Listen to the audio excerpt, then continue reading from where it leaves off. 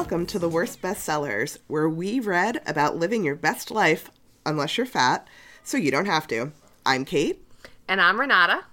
And for this episode, we read Girl, Wash Your Face by Rachel Hollis.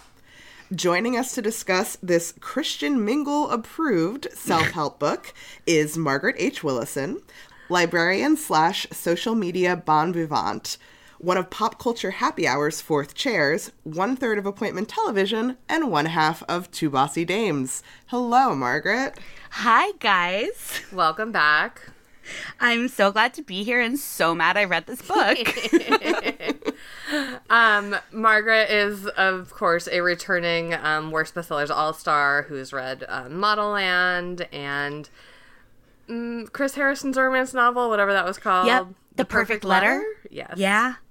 Just two real classics. I feel really blessed, honestly, to be here with both of you on the day that the clip of Tyra Banks interviewing Beyonce on her talk show is going at least viral on gay Twitter, where every question that she asked either rhymed with Beyonce's name or with one of Beyonce's alter egos, or she got down the line to Beyonce's song titles. So it was like, Joshua Fierce, which of these two actors named Josh do you think is more attractive? And then for Beyonce. if I were, my favorite one, if I was a boy, she did if I was Tolstoy. I know. It's just more evidence of what I asserted in my very first episode with you two of Model Land, that Model Land was so inept that it couldn't possibly have been ghostwritten.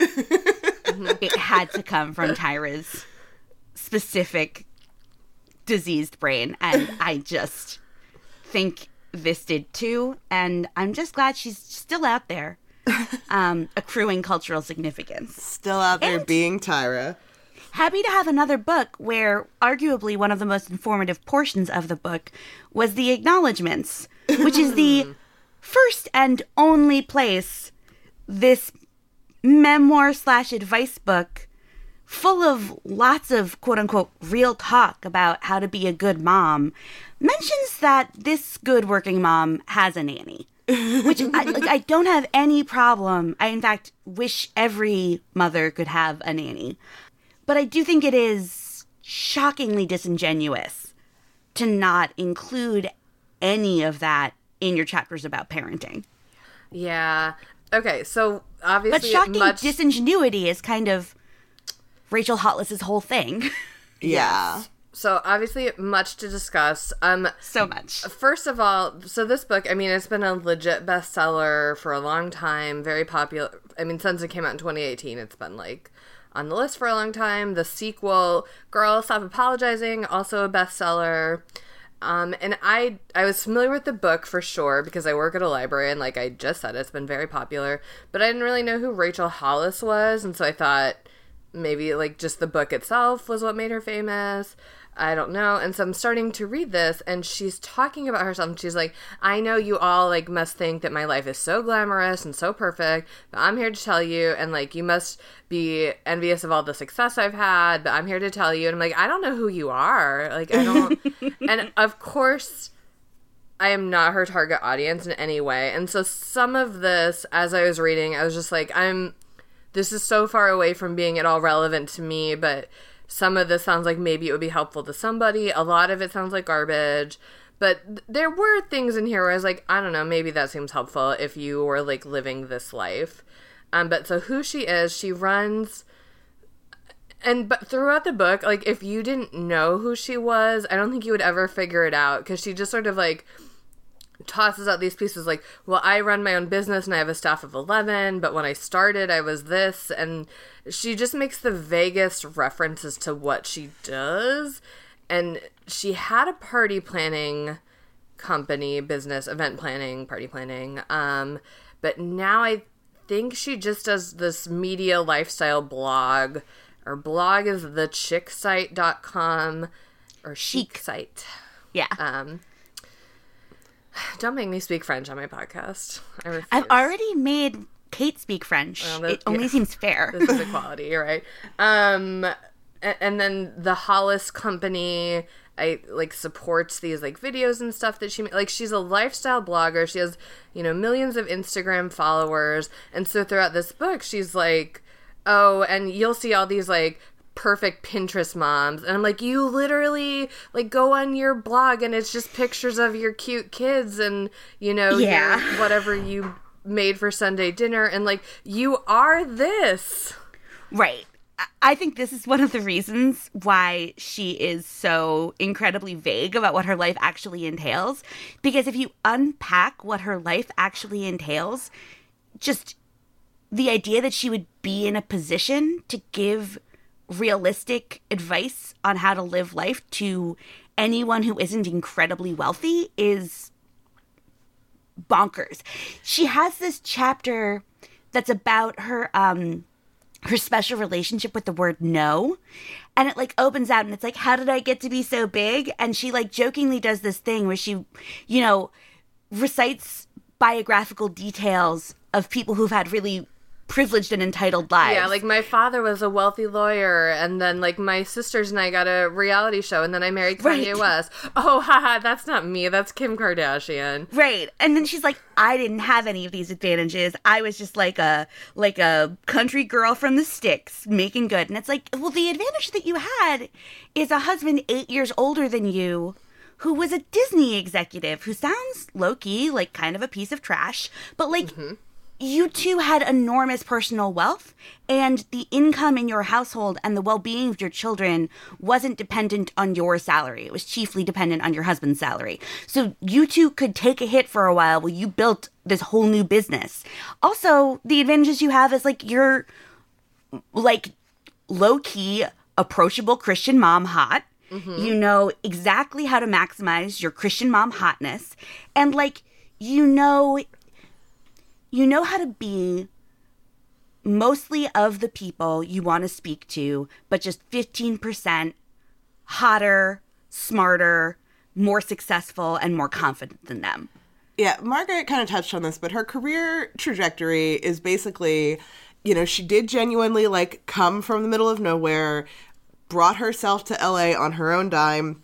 Yeah, like at age of 18, I don't think she went or has been to college. No, she dropped out of college. She was in college and got an internship at Miramax, and when they offered her a full-time job for like no money, she was like 18, so she dropped out of college to do that full-time. While she was there, she met her husband, the Disney executive, started her party planning business, and then started the lifestyle blog on the side, and when that got very popular, switched to doing that full-time. The Disney executive is what changed in that equation. It was not necessarily her, party planning skills. She even has a chapter where she talks about how, like, the party planning business was never as successful as she wanted it to be. Like, it is not... She did pull herself up to a certain point on her own, and that is commendable, but she did not pull herself all the way up. I think part of the issue, too, is that, like, I think it falls into that thing where people who are, like, moderately wealthy seem to not recognize that people who are not wealthy don't see a difference between moderately wealthy and obscenely wealthy.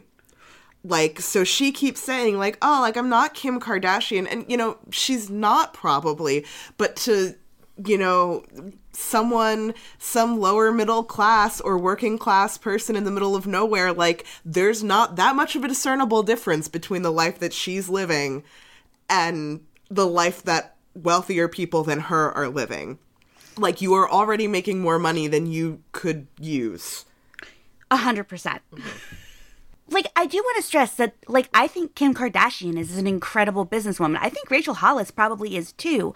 Like, there are lots of rich wives in the world who don't build massively successful lifestyle blogs. There are lots of people trying to build massively successful lifestyle blogs who don't succeed at it.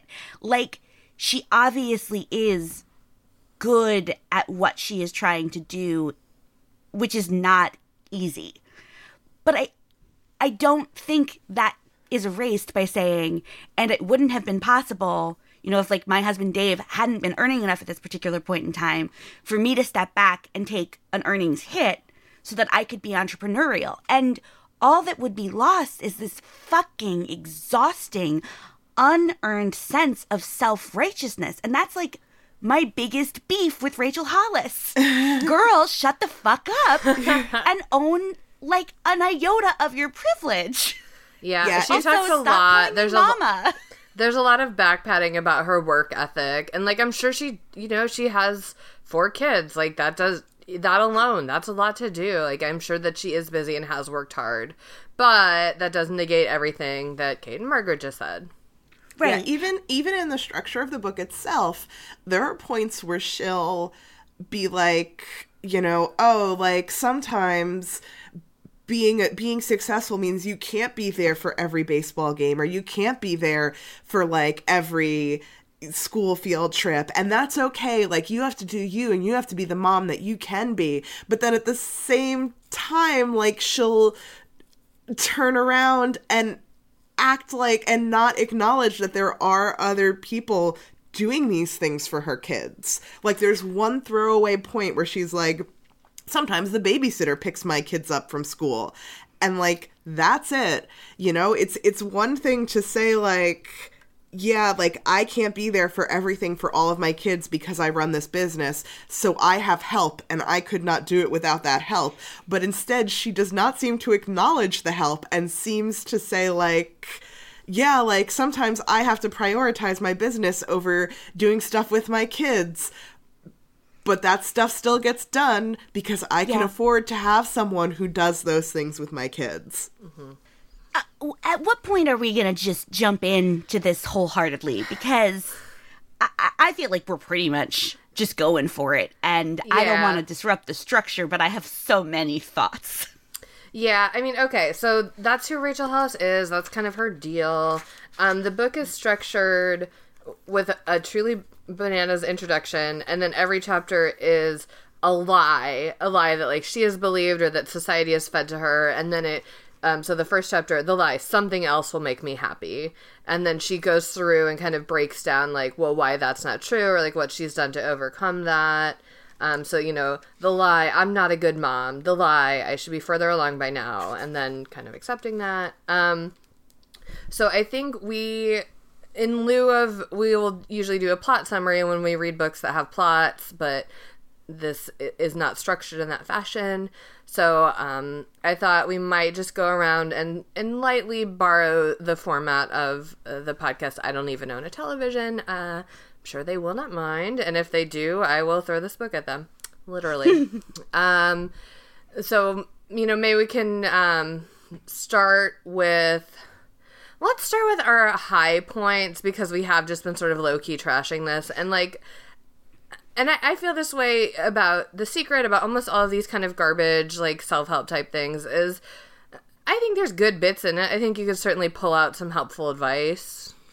So maybe let's just start and quickly try to say something that we liked about this.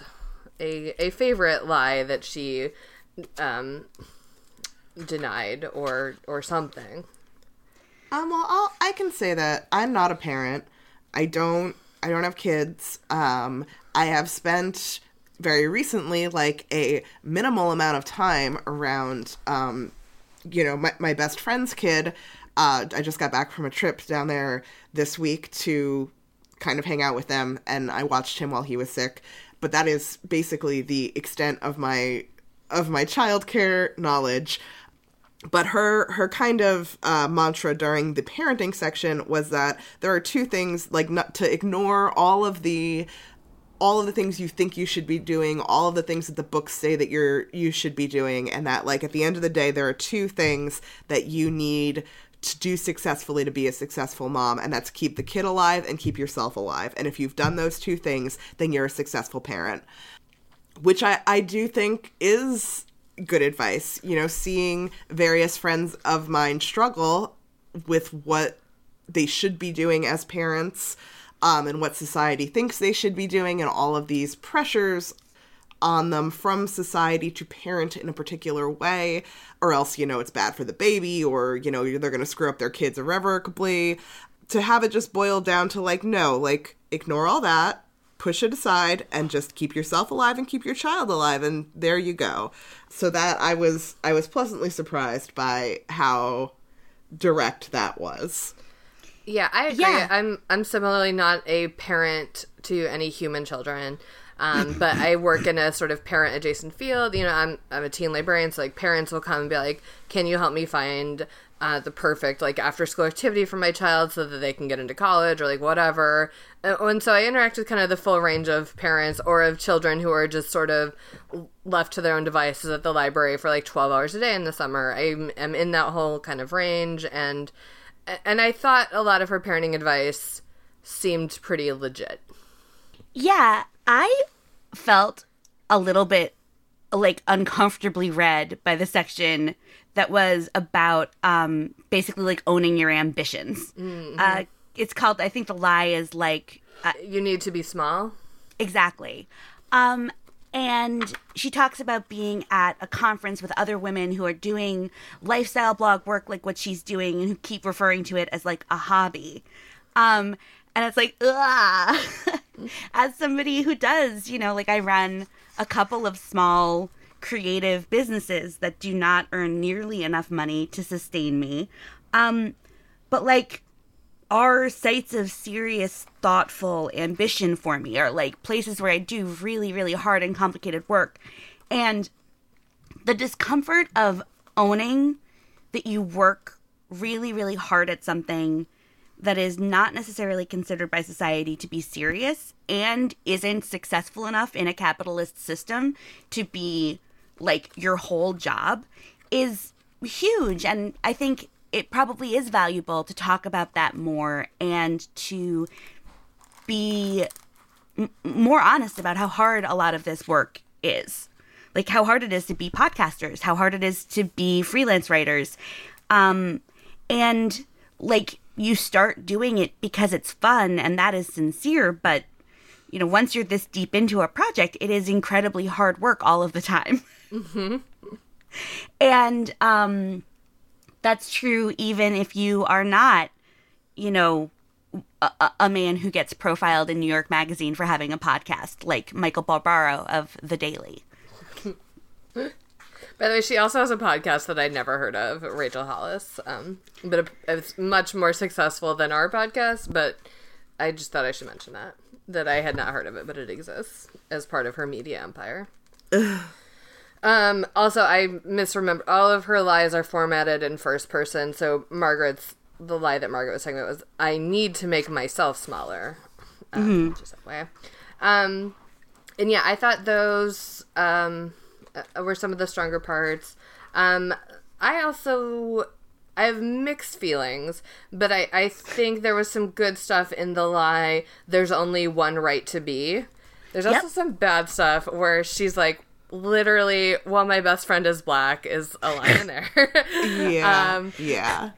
But I don't think she just stops at black. I think she's like black and Mexican. And gay. Yes. And gay. Which is interesting because this book is extremely heteronormative. So super heteronormative. But then in this last chapter, or it's the second to last chapter, and she's like, gay people exist also, right? So Again, it's mixed, but I think there's some good advice, especially, also each chapter, like, it has its lie, it has her kind of going through it, and then it ends with, like, a bullet point list of things that helped me to deal with this. And so one of her pieces of advice to help overcome the idea that there's only one right to be is to, like, look around at your friend circle, and if everyone's like you need to do something about it, and, like, you know, and she talks about how, and again, this is such... Everything in this is like ups and downs and sort of contradicts itself, but she talks about going to a hip-hop dance class and being bad at it, but she's proud of herself for like trying, and she's met people in her hip-hop dance class that she wouldn't otherwise have met, and you know, good for her. I don't know. Yeah, no, I completely agree. I think I feel sort of the same way about the sex chapter. Yes. Yeah. Right? Like, I don't think the sex advice is particularly good. I think there's so much more that she needs to unpack before it's useful.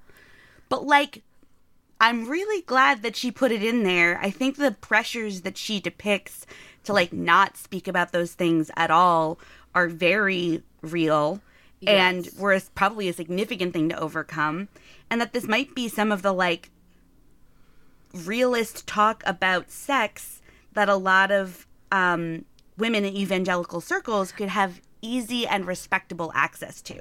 Exactly. And I think she knows that, and I think she takes that responsibility really seriously. And while I wish the advice were better, I'm just so glad it's there. Exactly. And this is kind of what I meant earlier when I said, like, I know I'm not the target audience for this.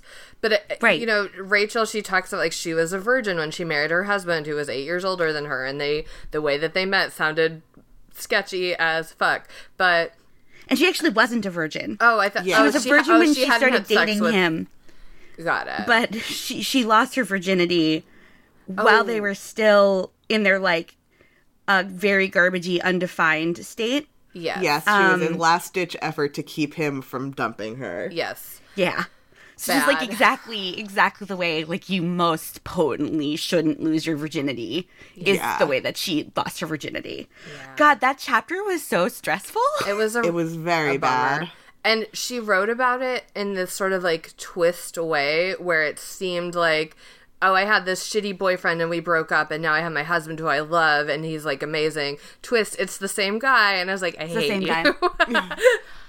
Yeah. And I mean, I think, again, to her mild credit, she like doesn't want you to take away the fairy tale, like the toxic fairy tale from that of like, oh, if you're just tough with them one time, they'll like immediately transform into your future husband. But at the same time, it's like, if you're telling this story, right, like, you've made a choice about how to tell this story, and if you're just going to skip over, like, he showed up at my doorstep, and now we're married, and you're not going to talk about anything you and he did between those 2 points to make your relationship into a mutually respectful one, where your needs were seen and valued, and where your feelings weren't gaslit out of you, like, you're not actually telling a useful story. Yeah. You want the glamour of the fairy tale while you're pretending to be incredibly real. And that is, again, Rachel Hollis in a nutshell. Yeah. She does, like, she throws a little token to it where she says something like, I almost considered not writing about this because I don't want, you know, to help convince other women to stay in abusive relationships. And I want to make it clear that if you know, that this is an unusual story, but she doesn't dig too much into it. She just sort of is like, no, I know, but he's my husband and I love him.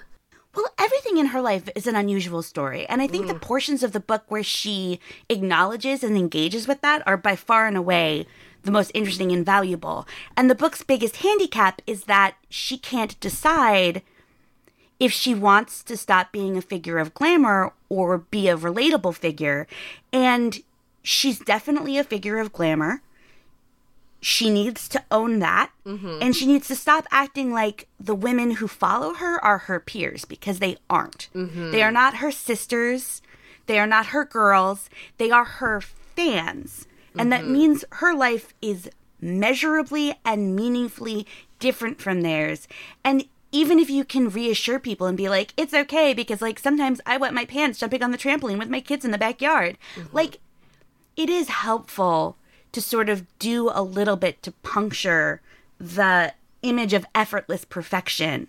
But like what there's a Laura K.O. Turner review of this book that I'm sure we're going to end up referencing a lot, that published in BuzzFeed.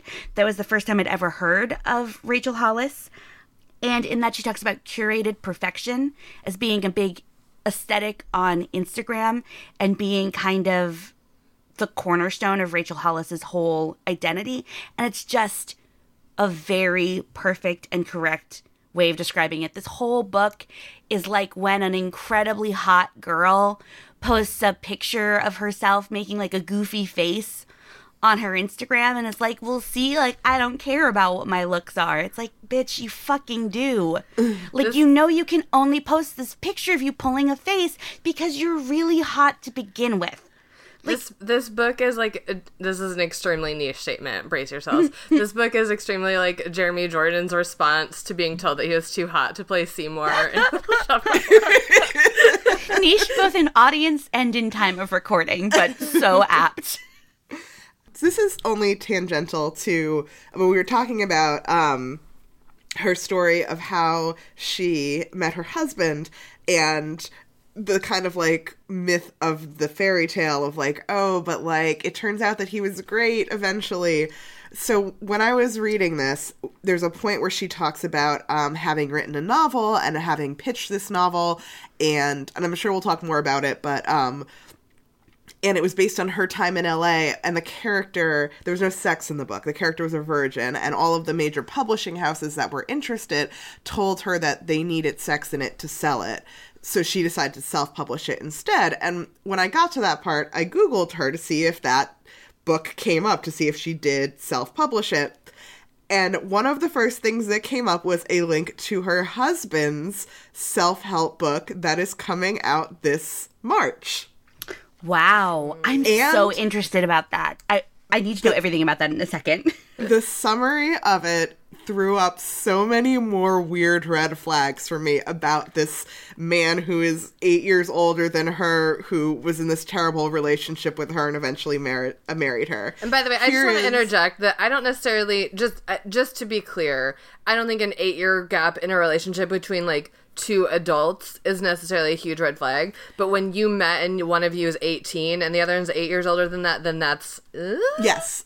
100% agreement, yes. Like, when you're both adults, it doesn't matter. But when one of you is, like, literally just became an adult and is an assistant at a company and someone else is an executive. An assistant at a company now famous for its culture of sexual abuse and exploitation. Yeah. Because she was an assistant at Miramax, folks, during Harvey Weinstein's reign, which is something we can also touch on at some point, because when I heard that, I was like, I need 1,000% more information about what you've said about that whole situation. Which there's none in this book. Margaret did some research, and let's dip back into We'll touch on it. After 7 derails. But please, Kate, tell me about her husband's advice book. Dave Hollis used to think that personal growth was just for broken people. Then he woke up. When Dave Hollis's wife Rachel began writing her #1 New York Times bestselling book, Girl, Wash Your Face, he bristled at her transparency and her willingness to talk about such intimate details of their life. But when a looming career funk, a growing drinking problem, and a challenging trek through therapy battered the Disney executive and father of 4, Dave began to realize he was letting untruths about himself dictate his life.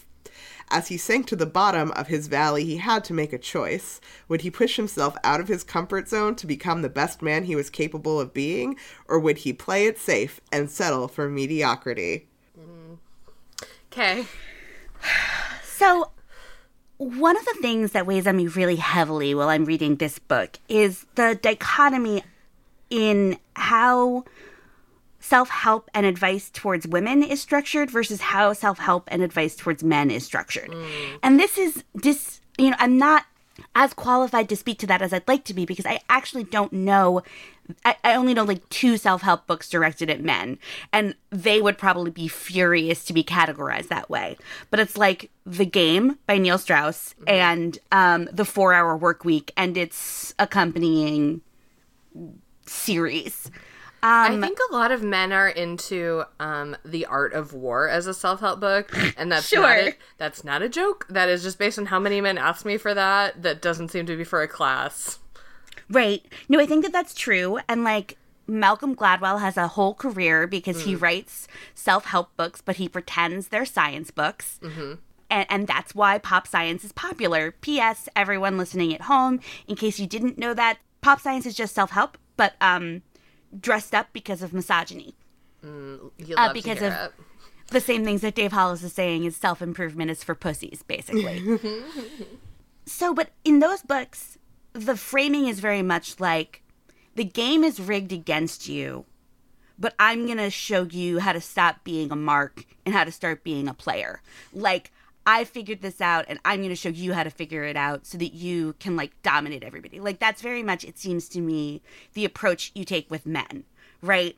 Is you acknowledge very heavily that like things aren't fair and you've just got to be smart enough to figure out how to work the system.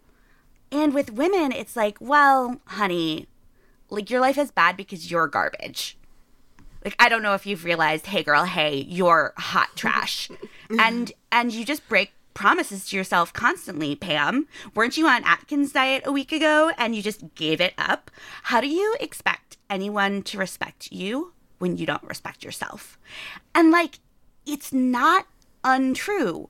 People won't respect you if you don't respect yourself. And you do have a role to play in how these things happen in your life and the way that dynamics manifest. Like, you're the only thing you have control over. And I think there is value in focusing in on how much more power you have in that role than women are usually taught. But I hate the contempt that it's so frequently conveyed with. You know, Rachel talks about tough love. It's not tough love. Like, this is abusive, Rachel. The way you talk to the people who love you is abusive. It's interesting. So literally right before I started listening to this for the podcast, my hold on the audiobook of Stay Sexy and Don't Get Murdered, the My Favorite Murder, like dual memoir / sort of advice book, came in. So I listened to that, literally like finished that, queued this up and started listening to it. And what is fascinating, I kept talking to people about like the dichotomy between these two books and how, you know, these two women who basically consider themselves fuck ups and kind of got to where they are, and they're very blunt, just like, this was luck. Like, we did work hard, but lots of people work hard, and this just happened to happen to us. Like, right. And also, the other thing they talk about is how at the very beginning of the podcast, while they would listen to, if you're unfamiliar with the format, they take turns telling each other about different true crime stories. And at the very beginning of it, they would throw out like what they thought were like tips to listeners and to themselves about like, oh, like, well, you know, keep aware of your surroundings and stuff like that. And listeners would write in and say like, that sounds like victim blaming, like what you're doing when you say like, you know, stay out of the forest and you should know better than to do this and never do this. Like, it sounds like you're blaming the victims. And they like, at first were angry that people were talking, like picking on them essentially. But then they talked about it and they thought about it and they realized that like, yeah, like there's a difference between like giving advice and picking at things that actually happen to actual people. And putting the onus shouldn't be on the victims in this particular sense, but also they applied that to the larger structure of the book, that like the onus shouldn't be on you to make everything in your life great. Like, sometimes things just happen and you kind of have to roll with it. Yes. Genuinely, like, all I wanted Rachel Hollis to acknowledge ever. Ugh. Just so infuriating. So infuriating. Well, why don't we formally move into stating our least favorite. Actually, I have one other half point in favor of Rachel Hollis, which I appreciated, which I don't think always comes up in these kinds of self-help books, which is she does talk openly about having gone to therapy, about being very helped by therapy. Many times her advice is explicitly go to therapy. It's okay to go to therapy. And I really did like her acknowledging that. And I think, again, especially for the kind of audience that she has normally, I think that is very good advice for them to hear, and maybe something that, again, I wasn't raised Christian, so this is just sort of what I understand from like Twitter and talking to people, that often in churches, maybe it's sort of a stigma against going to therapy because you should be able to go and just kind of get it from church or whatever, or, you know, talk to your Jesus pastor. should just heal you. Yeah, and so I did like that she did explicitly many times give shout outs to therapy. Shout out to therapy. 100%, me too. But that said, what didn't we like about this book? God. This is Yeah. hard because it's everything. Well, let's just start with the fat phobia, which I think is yes. one of the most unambiguously terrible problems with the book. I know. Like, it seems like there's nothing Rachel Hollis can imagine as a worse fate in life than being 50 pounds overweight. Yes, and we were joking about this before we started. Like, what would be worse than being 50 pounds overweight? Being 100 pounds overweight? But I truly don't think she can imagine that. Like, several times she sort of offhandedly cites, or you'll be 50 pounds overweight. And I truly think that is the maximum that she can imagine a person being. Right, and it seems like it's because she has an incredibly disordered relationship with eating.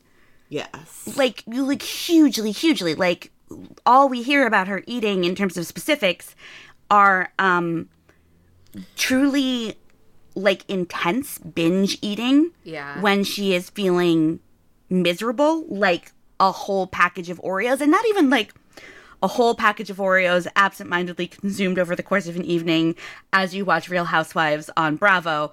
Whomst among us hasn't?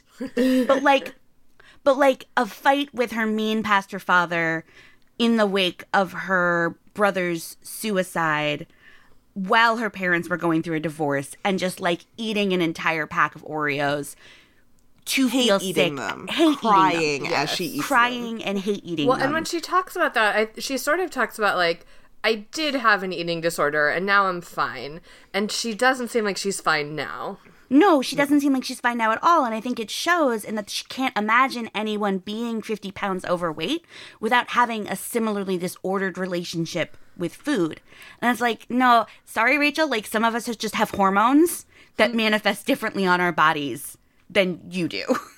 Yeah, Yeah. she seems to have this very cut and dry, like, you know, fad diets don't work because there's just one very simple thing about eating, and it's if you eat fewer calories than you burn during the day, you lose weight, and that's science, and anyone who is fat is because they don't follow that science, and they're bad people, and, you know, they're undisciplined, and that's the end of it. And it's like, no, that's not how that works. That's Yeah, not remotely how that works. And I feel like, you know, shockingly, we're not scientists or nutritionists, and I don't want to necessarily devote a ton of time to, like, truly unpacking this, because it's not just her. This is a really pervasive idea, and I think a lot of our listeners are probably, you know, like how Rachel Hollis's audience is like her, I think a lot of our audience is like us, and that means to me that probably you already are sort of aware of fat acceptance, but if you are not, well, we'll talk about that a little bit in Reader's Advisory, I think, but, you know, if you look into, like, the health at every size movement, I don't know, yeah, if you, like, look into health at every size, if you look into fat acceptance, there's a lot going on, and Rachel Hollis doesn't know about it. Yeah. Yeah, and Rachel Hollis thinks it's bullshit. She probably just thinks that it's somebody who's not brave enough to give you the tough love that you need to actually improve as a person. And it pops up in, like, the weirdest places, like when she's describing something ungainly. She's like, you know, it went over like an overweight cat falling off a sofa. And it's like, come, even cats? You can't even think cats out of this, Rachel? Also, Sheesh. yeah, by the way, I've got a real skinny cat, and sometimes he, too, will fall off a couch. I will admit to you guys, I do body shame cats. I think fat cats are very funny, which probably I shouldn't, but I do body shame cats quite frequently. I'm just really glad that you, in this season, took the time to lift that off your heart. Thank you for unburdening yourself. Especially Girl, when hey, they're girl, real hey. fat, and it looks like they got like a little basketball hanging down when they walk, and it just goes side to side. It's very cute. Yeah. Look, I think if we could acknowledge that all bodies have humor, all bodies have attraction, all bodies can be embarrassing, you know, then we could get to a place where we could even look at fat humans and just be like, aren't they adorable? But, like, while we're still in this place where to be fat is, like Dickens or Roald Dahl, a mark that you are a bad person. You're bad, you're lazy, you're foolish, you're dumb, you've no self-discipline, etc. You've no work ethic, etc., etc. Like, until we can get to a more value-neutral understanding of fat with humans, that's probably not possible. But since we are a lot more value-neutral, most of us, with cats' bodies, like this heavyweight that's been on your heart, Kate, I think it's okay. I can't ever acknowledge fat people as being attractive. That's wrong. That's impossible. Well, I'm just worried about their health. That's all. Which I think then also touches upon sort of like the complication in naming parts of this book that work, which is the parts that work are so immediately undermined by everything else that you can't even hold on to them. So, like, there's good stuff, for example, in the sex chapter about how Rachel's issues with her body got in the way of her enjoying sex, and how a huge foundational part of enjoying sex is just coming to accept your body, right? And, like, be present in it as a thing that feels and experiences things, rather than constantly imagining it as an object, as all women are trained to do all of the time. Like, that's great advice. But, like, Rachel, how is a woman who is a size 14, size 16, the average size of most women in America, like, how is she supposed to get to that place when every other page in your book is displaying so much contempt for her figure and doing nothing to unpack the unique privilege you have as a very wealthy woman in Los Angeles, California, right? Like, it is not easy. Like, having a great body is a full-time job. Yes. And most people already have full-time jobs on top of the full-time job they have being parents. And so for there to just be so much, again, contempt for people who are struggling with this, it's like, how are they supposed to take away anything sincere from your encouragement that they love their body? Also, in with the theme of her being all over the place and back and forth and everything, she also multiple times has, the idea of, like, I'm a skinny person, so it's cute if I joke about, like, eating a whole burger. Except for her, it's cheese. She is obsessed with cheese and will make all these offhand jokes about, like, and then I ate, like, a whole thing of cheese. Luckily, I'm not fat. Like... throughout, and she talks about, like, I'm not good at anything except for baking cheese-based casseroles, just constantly making these jokes about eating a bunch of cheese, which, you know what, cheese is great, unless you're lactose intolerant. Sorry, Kate. But do you know, like, she's all over the place with everything. Like, she also has internalized that, like, it's cute when skinny people do this, like, right. And I feel irritated a lot of this book, angry a lot of this book, but also bad for Rachel because, like the ultimate villain of this book is the patriarchy. And, like, 100%. she's trying to make sense of all these, Rachel Hollis didn't start the fire. Like, no. She is trying to make sense of all these conflicting messages that she has received from our society. And she sort of has overcome some of them or is working on it. But others, they're still there. And, like, it sucks that she is regurgitating this and putting this out for, like, other women to read. But also, like, it's clearly has taken a big toll on her, too. Yeah, and it's also clearly...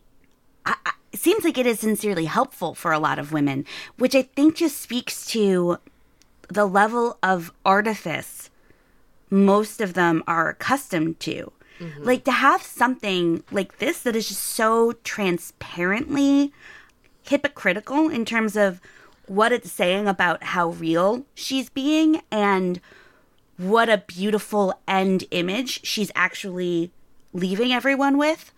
Like, for that to seem to people like real talk and, like, true honesty and true intimacy is so discouraging. Yeah, by the way, Rachel Hollis did appear on Oprah's 2020 Vision Tour. Just want to put that out there. Yeah. And it's also interesting because, like, obviously I'm not anywhere near as famous as Rachel Hollis. But, I have plenty of people who consume me the way they would consume an influencer, right? Marnie, you are an influencer. You're an influencer in our particular circles. It's a very, very small thing, but I feel like I understand some of the dynamics that Rachel is talking about here, and I just have so little respect for her lack of insight about them, right? Like, I love what you were saying that Karen Kilgariff says about how much of it is just down to luck. Like, so much of it is just down to luck. So much of it is just down to timing. And, like, if you look at having succeeded in this field where so many people are trying to get a toehold, right? And your takeaway is God has perfect timing. Yeah. It's like, go fuck yourself. There is a huge overlap between Rachel Hollis's underlying philosophy and The Secret, which we have, of course, talked about at length. And, Rachel Hollis straight up has vision boards, but a lot of her, and she also talks about having, like, mantras and manifesting and just keeping her eyes on her goal in this way that is identical to The Secret.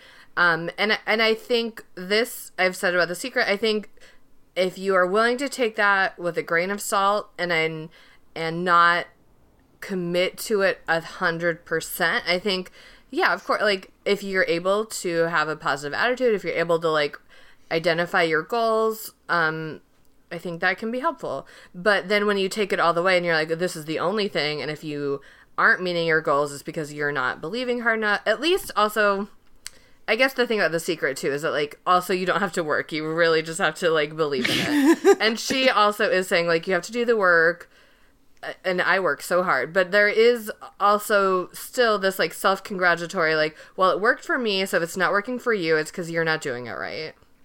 Yes. And just, like, there's a point, I think it might be in the introduction that I am going to paraphrase, where, she's talking about how all these people message her and they're like, your life is so glamorous, you're so cool. And she's like, what I think they're really responding to is that I'm just happy. And it's like, no, they're you not. Asshole. They are responding to the fact that you are extremely rich.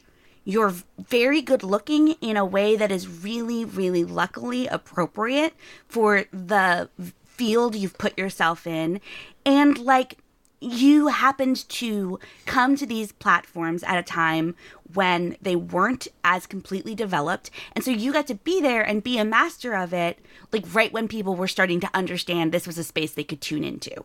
Like they're not just responding to the fact that you're happy. And it's like, I certainly am someone who attracts that kind of attention sometimes, where it's just like, if you only see my life online, it looks pretty great. And big parts of that are totally honest. Like, I am really lucky. I have an incredibly big network of friends who are, I think, better than most people's friends. We're just going to go ahead, put that out there and say it. My friends are better than most people's friends because they're perfect. Obviously, I'm a little biased, but I'm more right than most people who are biased about how their friends are the best. Right? And I live in this cool city, and I have the income to do all this cool stuff, and I'm lucky to have sort of, like, symmetrical features and look appealing, but not like a girl who'd steal your boyfriend. And I happen to gravitate towards fields where the skills that I have and the personality that I have are just really, really well suited to what I want to do. And she's like, oh, I just happen to be a lifestyle blogger because, like, I really want to research the best way to unload and, like, reload a dishwasher. But I would be working just this hard and just this happy, like, if I were really into macrame or photography. And it's like, no, you wouldn't. Because there isn't an industry where you could make money as a passionate macrame crafter. Yeah, I think it's very telling that throughout, despite, like, being like, here's the secrets to my success, she never actually tells the story of how she got to where she is. Right. She never talks about what her work actually entails and what work she's actually done. Like, the vague sketch that I gave at the very beginning of, like, what her career trajectory was gleaned from clues dropped in the book and things from other sources. Like, she can't come out and say, like, here's the exact hard work I did to get where I am, because while I'm not saying she didn't work hard, it's not, I don't think it's as pull yourself up by your bootstraps as she wants people to think it was. Correct. And it's also not replicable, is the other thing. Yes. Right? That's the thing that she is not owning, is this is not success that everyone can access. And it's not success that, you know, even if there was another beautiful, pathologically hardworking, rich wife who, like, has just the right balance of sass and cultural appropriation to, like, really take off as a white person using African-American vernacular English all the time. Oh my God. Speaking right, even of, if she by came the way, along right now, she couldn't be Rachel Hollis because Rachel Hollis already exists and that field is maxed out. Right? It would have to be somebody who iterates on this model. It just would be so interesting to hear how she actually built her business. And she's not following the advice that she gives in, like, I don't have to make myself small. It's like you're making yourself small in this book all of the time, and you're doing it so you can bully other women without acknowledging that there's a power differential in the relationship that you're navigating right now. Right? You're doing it so that you can pretend your readers are your peers so that you can be nasty to them. And that is just garbage. Yeah. By the way, I also would like to talk about, there's nothing in this book about washing your face. There's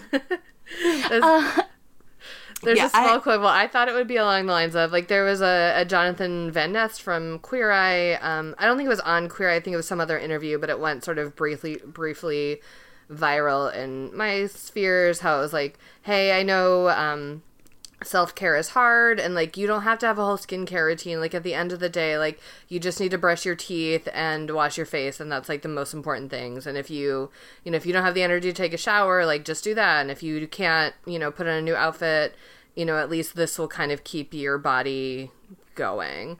And so I thought maybe it would be something along those lines of, like, before I read it, like, and I sort of knew basically what this was about, and I thought it would maybe be something along those lines, like, oh, you're a busy mom, you don't have time to do this, but, like, make time to wash your face and take care of yourself. There's truly not until the very, like, last sentence of the book is like, and wash your face. Like, I thought it would be a bigger part of it, and it's truly not, and that's all. Yeah, I had actually never heard of it until Renata pulled it, I think, from our suggestion forms or somewhere and said, like, oh, we should put this on our long list. And sort of implied through her understanding, as she just said, that that's what it was, that it was kind of a skincare adjacent sort of thing. So I 100% also thought that's what it was until I went to take the audiobook out and read the summary, and I was like, oh, I think this is different than what we thought it was. But also, can we take a moment to talk about her use of African American vernacular English and also the word tribe? Also the word tribe. Yep, oh, that's in my notes. Constantly for sure, tribe. And I'll just mention also, because, again, this is not only Rachel Hollis. A lot of white people casually use the word tribe and don't think of it as being problematic. I mean, it really wasn't until a few years ago that I, read an article or followed someone on Twitter who was like, hey, this is problem. Like, and if you think about it for 2 seconds, you're like, oh, fucking duh. Like, yeah, that has a specific meaning in specific cultures. And, like, it doesn't just mean your group of friends or, like, people who are like you. And, like, it doesn't mean just your group of friends, Rachel Hollis, because if it just meant your group of friends, you would just be like, my group of friends, right? Like, you are trying to communicate something bigger when you say tribe, particularly in the way that she does. And really, grates my cheese. I don't know. I don't care for it. Yeah, it's not cool. But, Kate, you introduced this and might have more you wanted to say about the subject. Mostly just that it's bad. That it's just constant and bad, and it, in addition to it just being like, hey, like, I'm, like, a rich white Christian woman, and this is how I'm talking to seem cool and down to earth, like, it also just adds this level of, like, fake and I am frequently a fan of people writing books in conversational styles. Especially when they then read the audiobook and it's like, oh, like I'm having a conversation with this person. Probably because I listen to so many podcasts. Sure, same. But it just like kind of reeks of this like false friendly, awkward, conversational-esque attitude that she wants the book to take. And perhaps because I'm bristling so much at her concept and at the way that she is presenting this information and the things that she wants me to take home, like, it doesn't sit right with me, but also it just feels... It doesn't feel authentic, which is ironic because her whole thing is about being authentic. Yeah, it feels... one, appropriative. It sounds dumb. And two, like, it's just, the whole tone of the book is so condescending.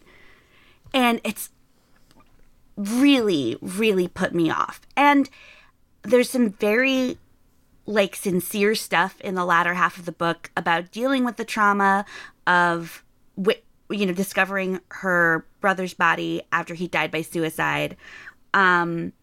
There's very real stuff in here about her experiences trying to be a foster parent. But even in those things, there's just this total unwillingness to look into whether her life has been special and sort of easier in some ways than other people's. She has a point where she gets facial paralysis issues because she has Bell's palsy, which I have other friends who have developed this from stress. And like, for real, take care of yourself, guys. It's bad. Right. Don't get it. And like, it sounds bad. It sounds stressful. And there's a point where she talks about like not realizing until she experienced it how much vanity she had. Mm-hmm. And like, I don't have Bell's palsy, but I had a sort of similar thing happen where I have this condition where like my eyelids swell, and so like I had like a puffed eye for like a fucking month in 2017, and I really didn't think I valued my physical appearance until it wasn't good, right? Until it wasn't what I wanted to be, and then I was like, oh fuck, like I wish it didn't matter this much in the world and to me, but like being even this iota of alienated from the privilege of just being like functionally fine looking, like fine to good looking, without really putting much effort into it, it made me realize just like again, it made me realize how privileged I am. It made me realize how lucky I am to have a face that functions in the world the way that mine does. Like, people are really inclined to be nice to me. I'm a big drive-by complimenter. I go up to a lot of strangers and I compliment their clothing constantly. And on one hand, that's like an ethic thing for me. But on the other, like, I can do that because I'm confident they're going to look at me and be like, oh, it was great to be complimented by this person. Mm-hmm. Right? Like, if I wasn't like a moderately conventionally attractive femme-presenting woman, you know, I don't know that I would have that confidence, right? Yeah. Like, I think there's some like very interesting and relatable kernels in here where I think who among us has not felt like, on one hand, you want to be like, yes, everyone is beautiful and everybody is beautiful and whatever, but then when I put on this outfit and I look at myself and I don't like it, even though like I wouldn't, you know, I would tell my friend, no, you look great. But when it's me, maybe not. Like, maybe we all have this, basically. And there's not, right. I don't think, an easy way. And maybe that's why she doesn't get into it, because it's really hard to solve, because it's such a big societal issue. It's so many messages that we're all receiving. And even if you are, you know, doing fat acceptance or like disability acceptance, like maybe you still, when it's you, like it's a whole different thing. And I don't have anything insightful to say about it, just that like, yes, there's a little bit in here where she can't really engage with that because it's too much, and that's kind of how I feel too, is it's like too much. But well, when you oh yeah, I was gonna say, when you incorporate that much nuance into advice, you dampen some of the impact, right? Right. It's Yes. it's less rhetorically effective, but it's so much more honest. And she's just constantly choosing rhetorical and superficial efficacy over valuable insight. And it's really frustrating. And I'm very sad that the state of the world is such that this is something that speaks to so many people. And I'm sad that she's frozen in this place when it seems like she does have the curiosity and insight to do better. On that note, should we perhaps move on to dramatic readings to Yes. perhaps expose some other folks to what we're talking about? Yeah, let's just give you a Sure. full undiluted dose of Rachel Hollis in the face. Yeah. Should I go first because mine is the intro? Absolutely. Yes. All right. Strap in, guys. Because this is gonna be fun. This is Rachel talking about what she wishes she could say to the women who show up in her Instagram DMs being like, how can I survive and thrive when I'm dealing with all of this stuff? And she says, like, you're so great, like you're gonna do it. And then she says this is what she wishes she could say. The truth is that you are strong and courageous and a fighter. But if I'm telling you that, it's because I want you to see those characteristics in yourself. I want to grab you by the shoulders and shake you until your teeth rattle. I want to get in your face until you have the courage to look me in the eyes and see the answer for yourself. I want to shout at the top of my lungs until you know this one great truth. You are in control of your own life. You only get one chance to live, and life is passing you by. Stop beating yourself up, and dang it, stop letting others do it too. Stop accepting less than you deserve. Stop buying things you can't afford to impress people you don't even really like. Stop eating your feelings instead of working through them. Stop buying your kids love with food or toys or friendship because it's easier than parenting. Stop abusing your body and your mind. Stop. Just get off the never-ending track. Your life is supposed to be a journey from one unique place to another. It's not supposed to be a merry-go-round that brings you back to the same spot over and over again. Your life doesn't have to look like mine. Heck, your life doesn't have to look like anyone else's at all. But it should at least be a creation of your own making. Is it going to be hard? Absolutely. But taking the easy way out is how you end up on the sofa, 50 pounds overweight, while life passes you by. So, that's Could there be a Rachel. worse fate? truly, I can't possibly imagine it. By the way, just because this is an audio medium and maybe you don't know what I look like, I haven't weighed myself in a while. I'm probably 50 pounds overweight, depending on whatever guideline you're going by. And Same. doing great, to be honest. Yeah. Okay, so now I'm gonna dip into the sex advice chapter, which I think we've all said we thought was okay. Again, for the audience she's going for versus our audience, we know it's different. But so the way this is formatted, Margaret wrote from the introduction, and then each chapter is a lie, and then kind of a few pages of narrative, and then a bullet point list at the end. And so I'm going to read you some of the bullet point lists at the end of things that helped me overcome the lie that I'm bad at sex. Number 1, I redefined sex in my own mind. For the longest time, sex symbolized a lot of things, and not all of them were positive. I decided to change what I thought sex was. This might not be what sex is for you, your friends, or the Holy Ghost and all the saints, but going forward, I decided that sex was supposed to be a fun experience that would always be more compelling than whatever else I could be doing.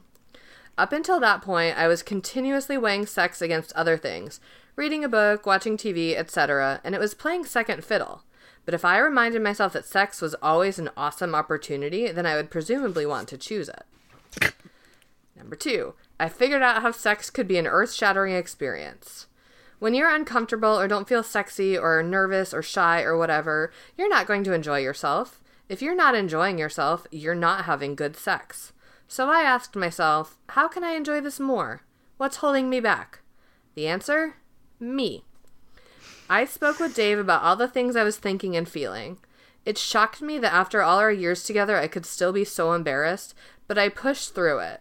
We needed to be on the same page, and the only way to get there was by opening up the book and talking to him about it. Number 3, I read Hebrews 13:4. Part of my hang-ups were related to my being a good Christian girl who couldn't reconcile becoming a freak in the sheets. And then I read Hebrews 13:4. Let marriage be held in honor among all, and let the bed be undefiled. Now, straight up, I'm sure I'm not reading this right. I'm sure someone who studied theology will tell me that this actually means something different. Side note from me, I read some reviews, and some people are mad about this because this is not at all what it means. Personally, unoffended. But what I read, back to Rachel, but what I read, or what I take away when I read that line, is that the things that happen in my bed with my husband cannot be weird or bad or wrong. Let me back up and say that there definitely can be things that a committed monogamous couple can do sexually that can be incredibly hurtful to them both. Pornography, for example, is extremely damaging to both the consumer and the people being used as objects for your lust. But the other stuff? Lingerie, leather, toys, roleplay, trying every position possible, going at it on the kitchen table, dirty talk, whatever. If it turns you on and doesn't hurt you, I say go for it. Number 4, I embrace my body. Having a low opinion of your body is so damaging of your ability to enjoy sex. I used to worry about whether or not my tummy was tight or if my butt looked okay in those panties. You know what Dave was thinking when I took off my clothes? Boobies. Your partner is just thrilled you showed up, and all those things you're questioning aren't helping anyone. I practice positive self-talk. Side note, did you? About how great my butt looked or how sexy I was. I did it so much that at some point I started to believe it. Number 5, I committed to my orgasm. Okay, just writing that line makes me blush. I'm imagining some future book signing where a reader comes up to my table and says, "So, you committed to your orgasm." Side note, Rachel Hollis challenge, if you go to her book signing, please do that. Report back to me. But this is important, and even if it embarrasses me, I want you to know it. Back in the day, when we first started having sex, an orgasm for me was like icing on the cake. But here's the thing, ladies. Orgasms are not icing on the cake. Orgasms are the cake. A second orgasm is icing on the cake. Remember how I said that I had to figure out how to make sex the greatest thing ever? Remember how I told you that I wanted to desire it over anything else in my life? You know how you do that? With orgasms. I decided years ago that I would never, and I mean never again, have sex that didn't include an orgasm for me. When I told Dave this plan, he agreed it was the greatest idea I'd ever come up with. Because here's the thing. For most of us, our partners are thrilled to give us pleasure, and if we're both committed to my orgasm at the outset, it will happen. So, you know. Just such a mix of mixed bag. Helpful and bad. And shockingly, I don't even know. Just Kate, you read your thing. I can't process this right now. Okay. So this is from chapter 17, The Lie. I am defined by my weight. Strap yourselves in, guys. Boy. I think this is the part in the typical inspirational and motivational book where the author would tell you that a journey of self-discovery and a lot of therapy helped her learn that weight did not define her.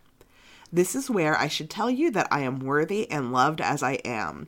This is absolutely true, but that's not where I'm headed with this chapter. That isn't the kind of book I want to write. Here's what I can tell you truthfully about diet and exercise and weight and what it means in my life. Who you are today is incredible. You have so many wonderful qualities to offer the world, and they are uniquely yours. I believe your Creator delights in the intricacies of you, and He is filled with joy when you live out your potential. I also believe that humans were not made to be out of shape and severely overweight. I think we function better mentally, emotionally, and physically when we take care of our bodies with nourishment, water, and exercise. The lie I used to believe was that my weight would define me, that it would speak volumes about who I was as a person. Today I believe it's not your weight that defines you, but the care and consideration you put into your body absolutely does. Because I work in media and because I've had years of accidentally upsetting people online without ever meaning to do so, I already know that my saying this will annoy some people. I can imagine the emails I'll get, the lists of reasons why you or someone you know is justifiably obese, the trauma you've lived through. In some cases, food is your coping mechanism. Or maybe I'll hear the opposite. Maybe you have an eating disorder like anorexia. You're thin but totally unhealthy because your body doesn't get the nutrients it needs. Or maybe you drink every single day because you're a single parent or you're walking through a hard season. All of these are justifiable. All of these are valid reasons to negate caring for yourself. For a time. Childhood trauma is not a life sentence. Emotional pain, extreme emotional pain, does not guarantee emotional pain for the rest of your life. I know this is true because I am a living, breathing, flourishing example of someone who chooses to rise above the trauma of her past. The reason I know this is true is because the world is filled with people who have had it so much harder than me and so much harder than you, and yet they show up for their lives every single day. You can choose whether or not to stay there. You can choose to continue to abuse your body because it's all you know. You can choose to live in that place because it is the path of least resistance. You can choose to settle for a half-lived life because you don't even know there's another way. Perhaps you have no idea how to pull yourself out of it. But please, please stop making excuses for the whys. Please stop telling yourself you deserve this life. Stop justifying a continued crappy existence simply because that's the way it's always been. Just as you've chosen to stay in this place for so long, you can choose to get yourself out of it. You need to be healthy. You don't need to be thin. You don't need to be a certain size or shape or look good in a bikini. You need to be able to run without feeling like you're going to puke. You need to be able to walk up a flight of stairs without getting winded. You need to drink half your body weight in ounces of water every day. You need to stretch and get good sleep and stop medicating every ache and pain. You need to stop filling your body with garbage like Diet Coke and fast food and lattes that are 1.5 million calories. You need to take in fuel for your body that hasn't been processed and fuel for your mind that is positive and encouraging. You need to get up off the sofa or out of bed and move around. Get out of this fog that you've been living in and see your life for what it is. I really do want to know the science on drinking half your body weight in ounces of water every day. Yeah, because she mentions that elsewhere. So many times. It comes up like 5 times in the book, and I've never heard anything as wild in my life. That would be so much water every day. Yeah, I don't understand it. If you're listening to this and you have any insight into that metric for hydration, please at me. Yeah. And I have such whiplash from reading like the sex advice part to that, where it's like, oh, like, love your body, your partner's just happy no matter what you look like, unless you're fat, though. Right. Yeah, and even, like, the part in there, there's not a particular size or shape you need to be, unless your shape or size is fat. Then you shouldn't be that. Girl. Oh, boy. All right, let's keep moving along, although I would love to scream about this for hours. Anyway, would you rather marry the emotionally abusive Disney executive who took your virginity at age 20, or never have enough capital to start your own event planning business? I mean, I think I'm living the never have enough capital to start your event planning business life I'm already every day. Here. Yeah. I'm here. I've already chosen it.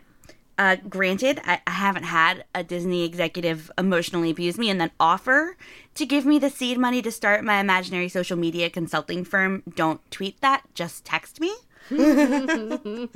However, I think I do know that I would choose to continue struggling in this 9-to-5 life over being married to Dave Hollis, who sounds like garbage. Sounds like garbage. Yeah, same. Mm-hmm. I guess we just don't have enough hustle. Yeah. I guess not. We just aren't committed enough to wanting to change our lives. All right. Well, while we're feeling emotional, would you rather eat one of Rachel Hollis's cheese-based casseroles or eat at Steaks and Cakes, which is, of course, the fictional restaurant from Christian Mingle the movie that only serves steaks and cakes? Well, as a person who is tragically lactose intolerant, I would not be able to successfully eat one of Rachel Hollis's, or not be able to feel good after eating one of Rachel Hollis's cheese-based casseroles, even though I generally am in favor of cheese for other people. So I will stick with our beloved sponsor, Steaks and Cakes. Yeah, I mean, I think I'm too fat to, like, whimsically joke about eating cheese. So instead, I'll whimsically joke about eating an entire cake, please. Yeah, I'm on my period right now, so, like, steaks and cakes is literally just, like, my whole diet. Like, that's the dream diet. Mm-hmm. So steaks and cakes sounds incredible right now. Yeah, get that iron, get that sugar. Yeah, exactly. It's perfect. All right. What are we doing after this recording? We should go ahead and get some steaks and cakes. I'll meet you there. All right. All right, let's move into Reader's Advisory, which we've sort of liberally sprinkled throughout. But what are some other books or podcasts or whatever that we might recommend instead of or in addition to Girl, Wash Your Face? I'll start and say another book podcast, By the Book, has done an episode on Girl, Wash Your Face. I haven't listened to it. I found it when I was looking into this, and then I didn't want to listen to it first, lest it alter what I might say. But in general, I do like By the Book, and so I'll probably check that out. It's probably good. Also, the ladies of By the Book, Jolenta Greenberg and Kristen Meinzer, have written a book called How to Be Fine, which is sort of a distillation of all the many self-help books they've read for their podcast. So that seems helpful. Mm-hmm. I already mentioned that I just finished Stay Sexy and Don't Get Murdered by Karen Kilgariff and Georgia Hardstark. I do recommend that as an antidote for this. Just another note is that they both talk extensively about their eating disorders and how they have dealt with them over their lives and how they have managed to get into recovery from them. And I don't think it was through listening to advice similar to Rachel Hollis's. Mm-hmm. My recommendation is an episode of the podcast Bullseye, where Jesse Thorne interviews Rosie Perez. Kind of a slant recommendation here, a little bit out of left field. But what I would say about this is that I think Rosie Perez actually displays the sort of like grit, self-insight, and integrity that Rachel Hollis likes to imagine that she has, and that it was just an incredibly fun thing to listen to. I didn't know that much about her life, and it's super, super interesting. And I have thought about it often in the last 2 months since I listened to it. I remember seeing that going around when it first came up, and I haven't listened to it yet, but it does sound good. It's great. One other one I want to toss out is a problematic fave of mine, who is RuPaul, who also has a sort of self-help book called Guru. Mm-hmm. And I think RuPaul also has, honestly, some of the same issues that Rachel Hollis has, where RuPaul has internalized a lot of, like, fat negative and, like, body shaming things. Took RuPaul a long time to understand, like, trans rights, and I think probably still some progress to be made there. But nevertheless, I think some of the things RuPaul says are very helpful. And RuPaul also is very into, like, I pulled myself up from my bootstraps and, like, why can't you? And again, RuPaul, I think, legitimately did do that to a greater extent than Rachel Hollis did, if we're gonna, like, you know, measure such things. But all the same, I think a lot of the kind of, like, catchy, like, mantras that RuPaul tosses out there, like, and honestly, one of them, Rachel Hollis almost quotes, were, what other people think of me is none of my business. I find that really helpful. I find a lot of the shit RuPaul says really helpful and funny. And so with that caveat, you know, if you're looking for someone to say, like, pithy self-help things at you, I don't know, maybe RuPaul. All right, so we'll have all of that and some other stuff up on our website, which is worstbestsellers.com. Now, since we are emotionally eating ladies, what are our candy pairings for this book? My candy pairing is an Oreo, but you have to cry while you're eating it. Mm-hmm. My candy pairing is the Christmas candy presently by my laptop, because God has perfect timing, and he must have left it there for me. Oh, thank you, Jesus. Jesus. Mine is a cheese plate. Just kidding. Imagine being fat. Okay, how about the Rock, Paper, Snicked, the game where Kate will say who Dwayne The Rock Johnson would be if he were in this book, and I'll say who Wolverine would be if he were in this book, and Margaret can choose which most enhances this book, or she can choose paper, which is to leave it as is. Mm-hmm. All right, let's be honest. It's surprising that The Rock isn't in this book in some sort of, like, charming tangential anecdote. But if the worst bestsellers version of Dwayne The Rock Johnson was in this book, he would throw the book in the garbage and give you a hug and tell you that you are actually, yes, okay as a person the way that you are, and that any personal growth should be driven by what you want out of yourself and not what society wants out of you. Wolverine would rip several pages from this book to use as a napkin while he was eating barbecue ribs and drinking several beers.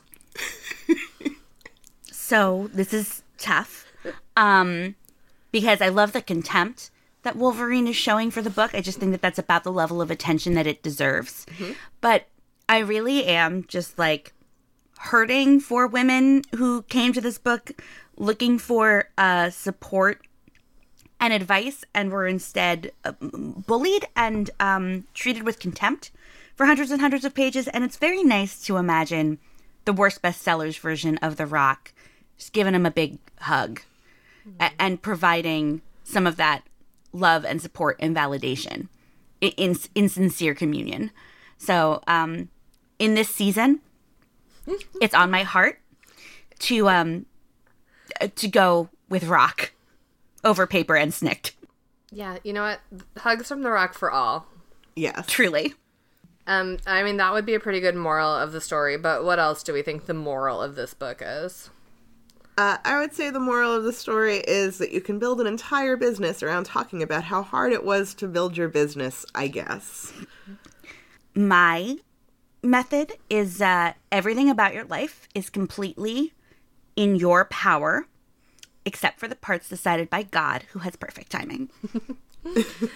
My moral of the story is just cherry pick whatever advice seems helpful to you personally and throw the rest out with the bathwater after you wash your face. Girl. Now it's time for Duarte's Corner, where my cat Duarte will share his opinions about the book.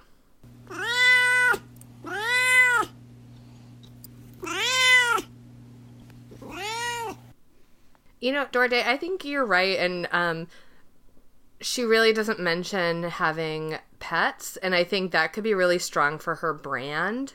Especially, we all know cats are beautiful, photogenic creatures at any size. And I think just if she had one to put on her Instagram, I bet it would help. Yeah, but I think that, honestly, Duarte, you should take that hole in the market and get yourself on Instagram and become an influencer even bigger than Rachel Hollis. I think you have it within you. We have faith in you, Duarte. All right. Well, Duarte, thank you for joining us. Do any humans have any closing thoughts? This was bad. This was bad, though. Yeah, this was bad and discouraging. It was really good talking about it with you guys, though, and I hope that the people listening at home... I just got dragged on my podcast for constantly saying listening at home when, like, podcast listeners could be anywhere. They may not be at home. So...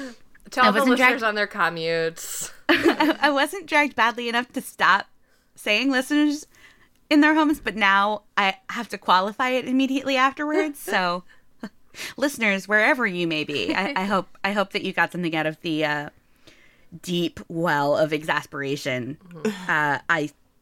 we tapped into in me while recording this. Mm-hmm. Yeah, I guess also I'll say, I meant to say at the top and then forgot because I was so filled with anger at this book. I very clearly have a cold, and sorry for sounding like I have a cold the entire time. I tried to mute my coughing as much as possible. You did great. You know what? Maybe if you took better care of yourself and drank half your body weight in water. Every day. Oh, and I do want to say, I hope that you guys can put in the show notes the podcast interview that Rachel Hollis did, where she was asked real softball questions about the whole Weinstein situation, and talked about experience of workplace sexual harassment that she had. And it's just like, 1,000 times more interesting and more important than anything she actively chose to include in her book.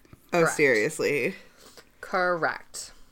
Rachel Hollis, if you ever write an honest and demonstrating sincere self-insight memoir about how you built your lifestyle brand, I would probably be sincerely interested in reading it at this point because of Stockholm Syndrome. Girl, I've checked my privilege. Exactly. All right. Well, if you would like to talk to us about Rachel Hollis or any kind of lifestyle advice, you can like us on Facebook. We're facebook.com/worstbestsellers. We're on Twitter, twitter.com/worstbestseller with no S because, the S just wasn't really fitting in with our brand. So we had to get rid of it. And we have a Goodreads group that is most easily accessible by going to worstbestsellers.com and clicking on the Goodreads link. You can subscribe to us on Stitcher, iTunes, Google Play, Spotify, all the regular podcast places where you find podcasts. Yeah, wherever in your home you're listening to your podcast, you can pull that up. If you do subscribe, please take a moment to rate and review. When you rate and review, it moves us up a bit on the charts and makes it easier for new people to find us. If you don't rate and review, we'll have to send belligerent berating advice to you until you change your life to include rating and reviewing podcasts as part of your routine. You can also subscribe to us on Patreon or pledge to us on Patreon at patreon.com/worstbestsellers. Patreon is a service where you pledge a small monthly recurring donation. It goes to us to do things like keep our website functioning, pay our editor, pay for new equipment. And in return, you get some perks like postcards and newsletters and the occasional bonus episode before they hit the regular feeds. So you should check that out. It's pretty dope. You can also check out our website at worstbestsellers.com and click on merch, where you can find a store where you can purchase things from our podcast to wear on your body, whatever size it may be. And finally, if you just want to come talk to me personally or look at photos of Dorte, who is very important to my personal brand, I'm on Twitter and Instagram at Renata Snacks. And I am on all the social medias at 14across. And Margaret, where can we find you? If you would like my personal brand, you can find me at Mrs. Friday Next on most social media platforms, but most markedly Twitter. If you want to listen to me be exasperated about things at length, my podcast, Appointment Television, did a TV book club where we watched the entire first season of The Newsroom. And wow, did that bring out my ranting side. And if you would like advice that is not laced with hideous, unacknowledged toxicity, sometimes my newsletter, Two Bossy Dames, gives advice, and we really do our level best to leave the toxicity at the door. I'm not going to say that we succeed all of the time. We're all works in progress, but we definitely do a lot better than Rachel Hollis. 1,000%. Margaret, thank you so much for joining us. Thank you for having me and making me read this horrible book, but I feel really much more informed about the world. And you know what? And that's what we aim for, first and foremost. We'll be back with this podcast talking about Machines Like Us by Ian McEwan. I've never realized how hard his name is to say. Ian McEwan? You know that guy. Thanks for listening. Bye. Bye. Bye.